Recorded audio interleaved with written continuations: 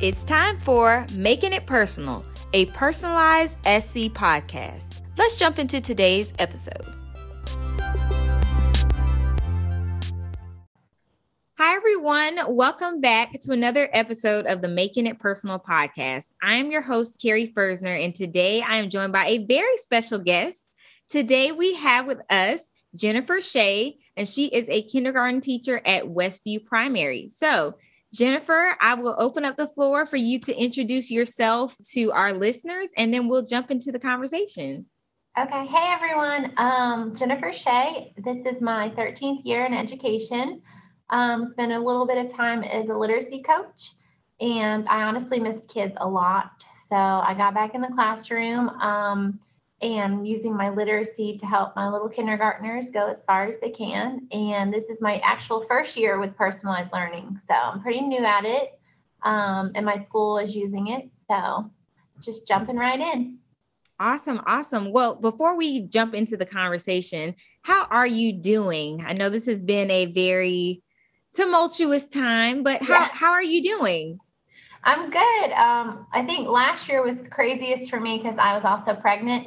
Oh, wow. That's exciting though. Yeah. COVID with pregnancy was intense and didn't know how I'd interact with all the germs but we're making it and have a newborn. So 9-month-old now. So wow, that's awesome. Congratulations. Thank you. But it's definitely, like you said, tumultuous, different times in education right now, for sure.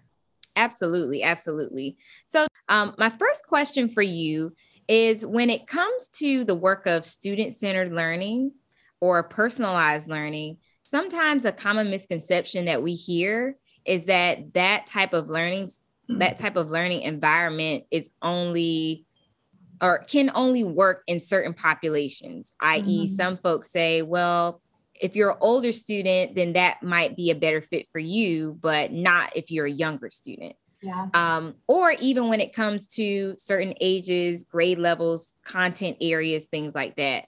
So my first question is, what might you say in response to that? I honestly think it's easier in kindergarten.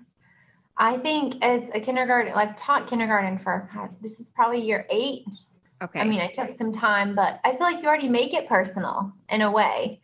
I mean, we do so much of our day in rotations, and I group my kids on based on what they can do and what they can't do. And then I focus on teaching those skills. So I think you kind of already make it personal. So I don't really feel like that applies to these little people because you teach them what they need. So I feel like personalized learning is geared toward little people as well. Awesome. Thank you for sharing that. Yeah. So I'm kind of going to go back. I know you said you're just starting with implementing personalized learning practices in your classroom. Tell me about how you got started with that. So our school works with Marie Watson. And so I kind of was voluntold that I was going to be working with her, which is fine with me. I mean, I'm definitely want to try new things. And I feel like as an educator, I always want to learn new things. So I jumped in with her and I started slowly, just one thing at a time. I think you can't jump in all the way. You got to do one thing at a time, especially with everything going on with COVID. Right. So I focused on one thing and we just started from there. So we focused on the class pledge first, what that meant. It was easy to teach my kids about, well, we do the pledge every morning. So what does it look like as a class? So we started there and then I slowly would implement something else. Like we do data binders now. And then we have like a data wall. So I started small and I just slowly add in another component as I go. Awesome. Tell me a little bit more about the class pledge. What is that? How did you get started with that? How does that work in your class? Well, we looked, obviously they're 5, so we kept it very, very student friendly and child friendly. But we talked about what it is to make strong choices at school and be a learner and what a learner looks like. So just having those conversations with them openly and, hey, what are our expectations in our school? And then we came up with one together that has like user-friendly language for the little people. So ours is, in our class, we promise to do our best every day. we will respect our friends and our teachers, and we will learn every day. So it's just like a little thing, and they will get me. They'll say, Miss Shay, we didn't say our pledge. So they're really committed to it. And then we broke it down. What does it mean to respect our friends? What does it mean to respect our teachers? So it was a little guiding with certain words, but once they understood, and they can tell you what it means, what it looks like. And then I'm like, oh, are we working on our pledge? And they'll say, no, I wasn't respectful to a friend. Or no, I'm not doing my best today. So, I mean, they show ownership with it. So it was definitely a process. Yeah, I love that. What I'm hearing in everything that you're saying is students having that agency, students co-creating the expectations of the room. And when you co-create something, then you have a stake in it and you can take ownership in that too. And also, it sounds like you're really speaking to like the culture of your room as well before you even get to the content. Yeah. And that's what I think kindergarten, it's harder in early, like later grades to spend that time building community. But I feel like they're so little. This is all new. And I tell them, like, this is your home away from home. Like, you come in, like, we're all together. We're a family in here. So we even like signed the pledge. So it's posted up in our room. I signed it. They signed it. And I talked about making a commitment. Like, don't sign it if you're not going to do it. So like they understood. And I mean, like you said, we build that culture and we hold each other accountable. They'll go, oh my goodness, don't do that, because they want everyone to succeed, which I love. So I love that. That kind of reminds me. So I have a background in middle level education. Oh, okay. And when I first got started on my journey, one of my former colleagues who was in the Office of Personalized Learning, the first place she advised me to start was to create a class vision. And my students helped to create that, and they signed it at the end too. So that kind of reminds me of that piece. And it's cool to see that if we can do it at the middle school level, you're able to do it at the kindergarten level. Like we can do this for all students. I agree. And like some of us call it their vision, but I feel like with my little people, they really understand pledge and like pledging to something. So we just changed the lingo a little bit. Yeah. I love that. Thank you. Thank you for sharing that. Of course. So you also mentioned data binders, data notebooks. And I was recently speaking with some educators, and a question came up. Well, how can we personalize learning, while infusing data? And my thought was that, a huge part of making learning personal for students is capturing and helping students understand meaningful, relevant data in real time. So talk to me a little bit about how data tracking or data capturing is used in your kindergarten context. We started with letters because obviously that's my big push. And some of my kids got their letters down like this. So I actually started with a big sheet that had all like the block letters, and they colored in the ones they knew. And they got to use markers, so it made it even more fun. So you put up spelling markers, and everyone wants to do that. So we did that, and then they would graph. Well, I only know 4 letters. I'm like, okay, so next time we meet, which ones do you want to learn? Like, which ones do you want to focus on? And I usually start with their name. Like, hey, you have an A in your name, you have a T in your name. So we would start there. And then as we taught the letters, I just kept track. And they would come back to their binder and color in as they knew. And then, oh, look, you got 4 more letters this time. And so I try to we make everything a celebration. And that's what I feel like kindergarten, they love. So once they got all their letters down, they get to make a really nice letter star for the wall. And then we pushed it to letter sounds. Oh, now you know your sounds. So then you get to put glitter all over it. And so they all want to have the glittery star on the wall, and they're called letter stars. And so that just like pushed them. And then they want to move on to something else. So once they see that they can achieve a goal, I feel like they want to keep going. I mean, and my kids will come in. I know my red list for rainbow words, and they want me to test them right then. And I'm like, well, I got to do this. But they see it on the wall. So it's not just their binder. I feel like they're such visual people, like little people.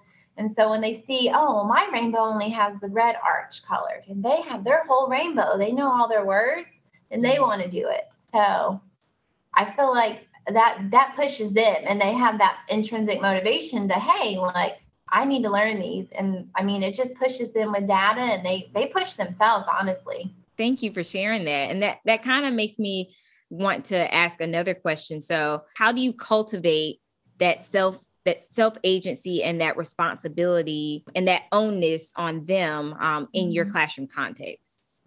I think we do a lot of choice. So I'm not like, hey, you have to sit down and work on these words. Not what I do.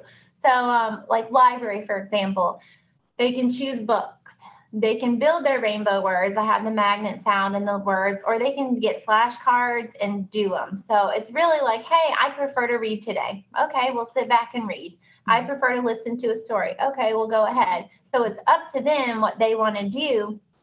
And you'll see them clicking, and then they look at their peers and they're like, oh my gosh, she's working on her orange words. I don't even know my red words. And then they see, I'm like, hey, go get your rainbow. Let's color it in because you know another list of words. And I feel like that teaches them to push a little more. They have that little competition thing going on already. Yeah. And so, I mean, I don't push it like, hey, you have to do this, but they start doing it because of what they see from their peers. And then I have some high flyers who will go to library and they'll say, well, I'm going to work on this list. You want to work with me? And they'll kind of like that peer teaching, which really works for some of the higher and lower ones when you team them up. So that's awesome. It sounds like a little co-working space is going on. That's awesome. So another question that I have, and I feel like you're kind of alluding to this in some of the things that you're sharing, but how do you keep your students engaged in a meaningful way?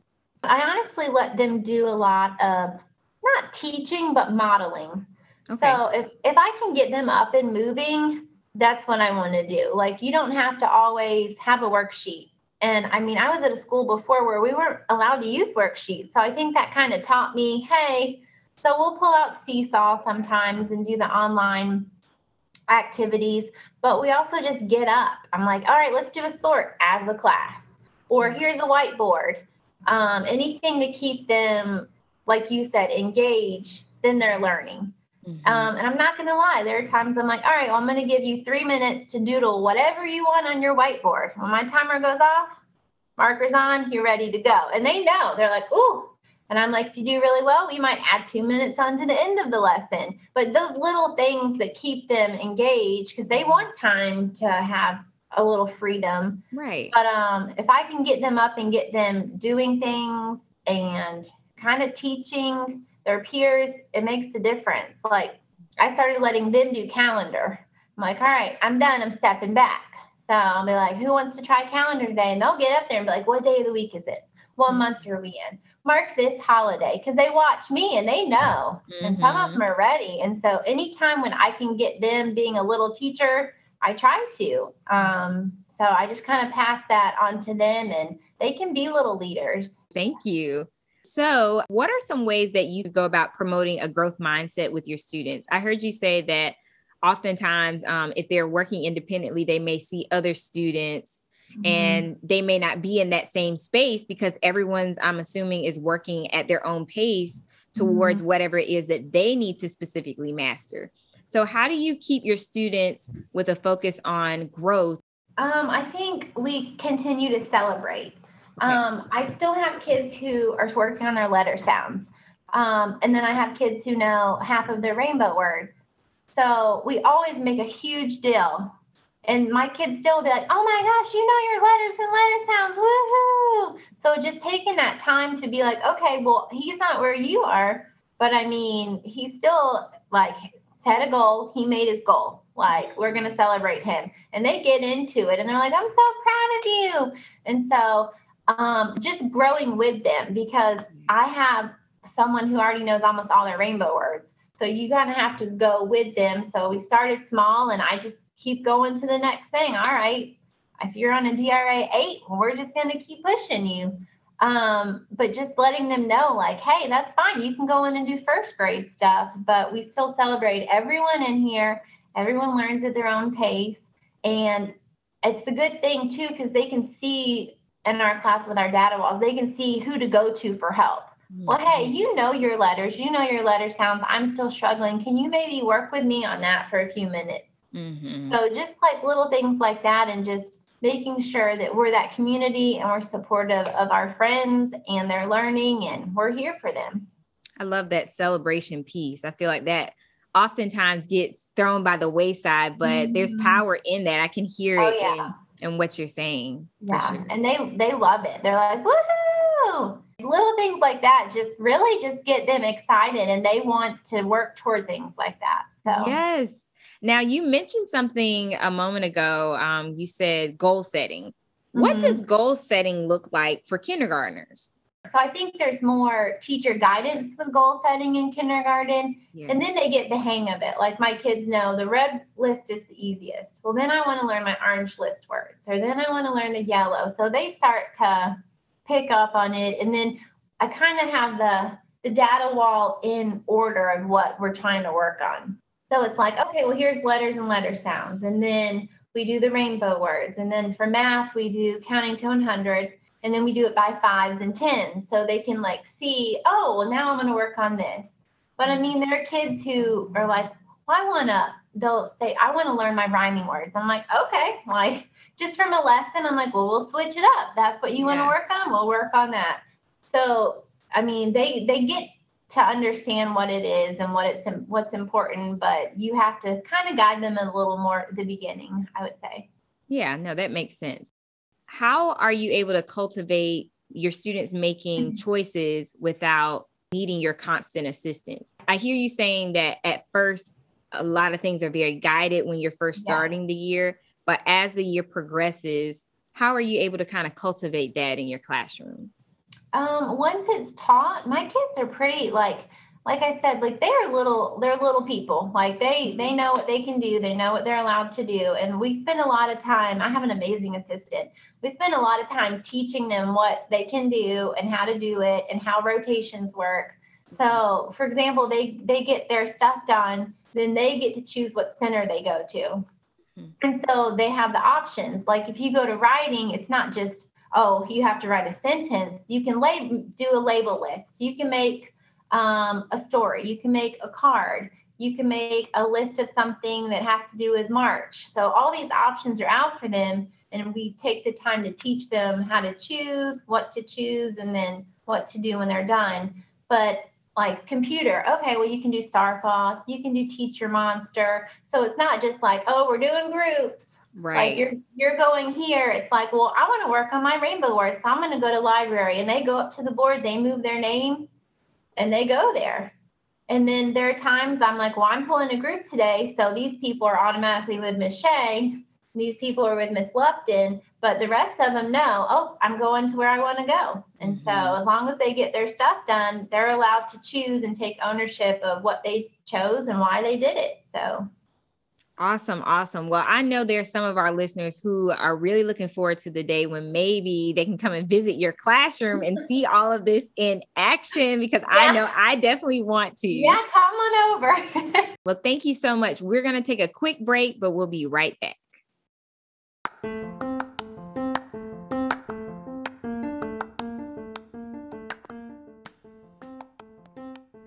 All right, educators, we know you all are working hard day in and day out to meet all your students' needs.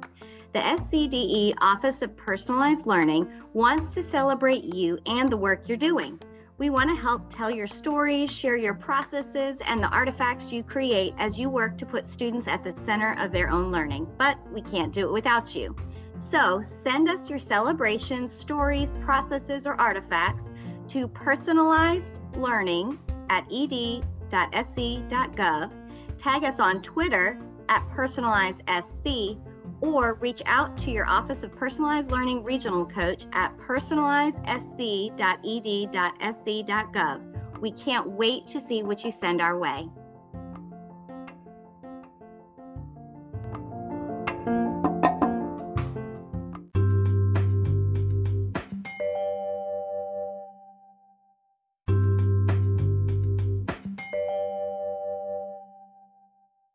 All right, everyone, we are back with Miss Jennifer Shea, just in time for our special segment that I like to call Making It or Breaking It.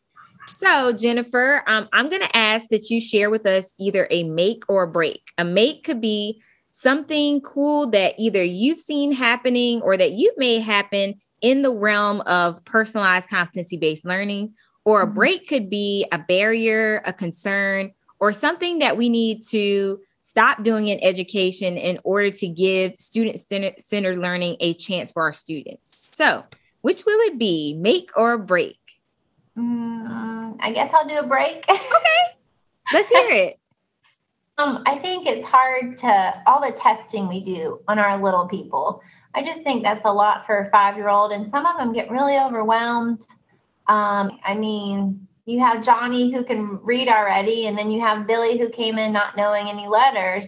It's not really fair to them. So I think that's probably my break is personalized learning and the state testing don't really line up, especially for the 5-year-olds. Yeah, so I really think that what you're saying is a real feeling that a lot of educators have regarding testing and the perception of testing.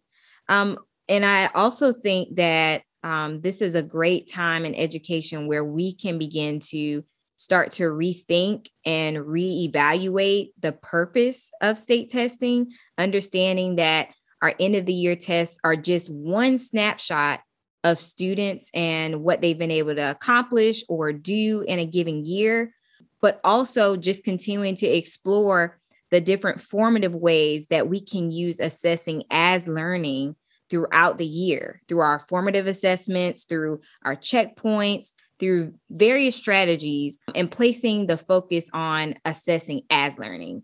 And I really want to give you kudos because I feel like throughout this entire time that we've been speaking, you've been sharing the different ways that you're allowing the focus to be placed on learning within the classroom context through those different formative checkpoints and through allowing your students to have choice in how they want to demonstrate mastery. And these are the things that are super key and super central to our students continuing in their learning journey and not becoming disenchanted with their learning. That transparency and that choice and that ownership is key.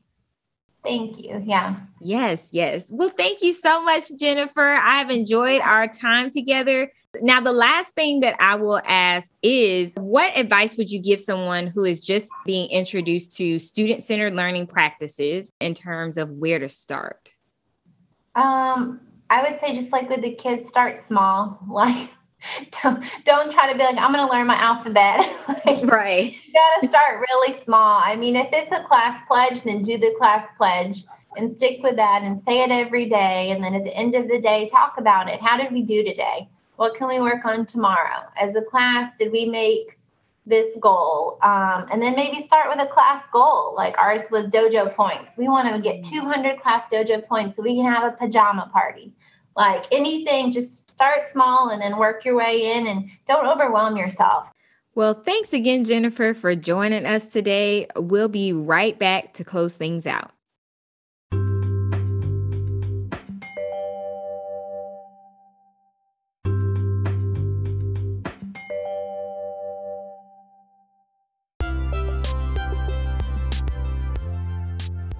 Thanks again for tuning in to today's episode of Making It Personal. Connect with the Office of Personalized Learning by visiting our website, personalizesc.ed.sc.gov. If you enjoyed today's episode, don't forget to subscribe, share with a friend, and tune in for a new episode every month. We'll catch you next time on Making It Personal. See ya!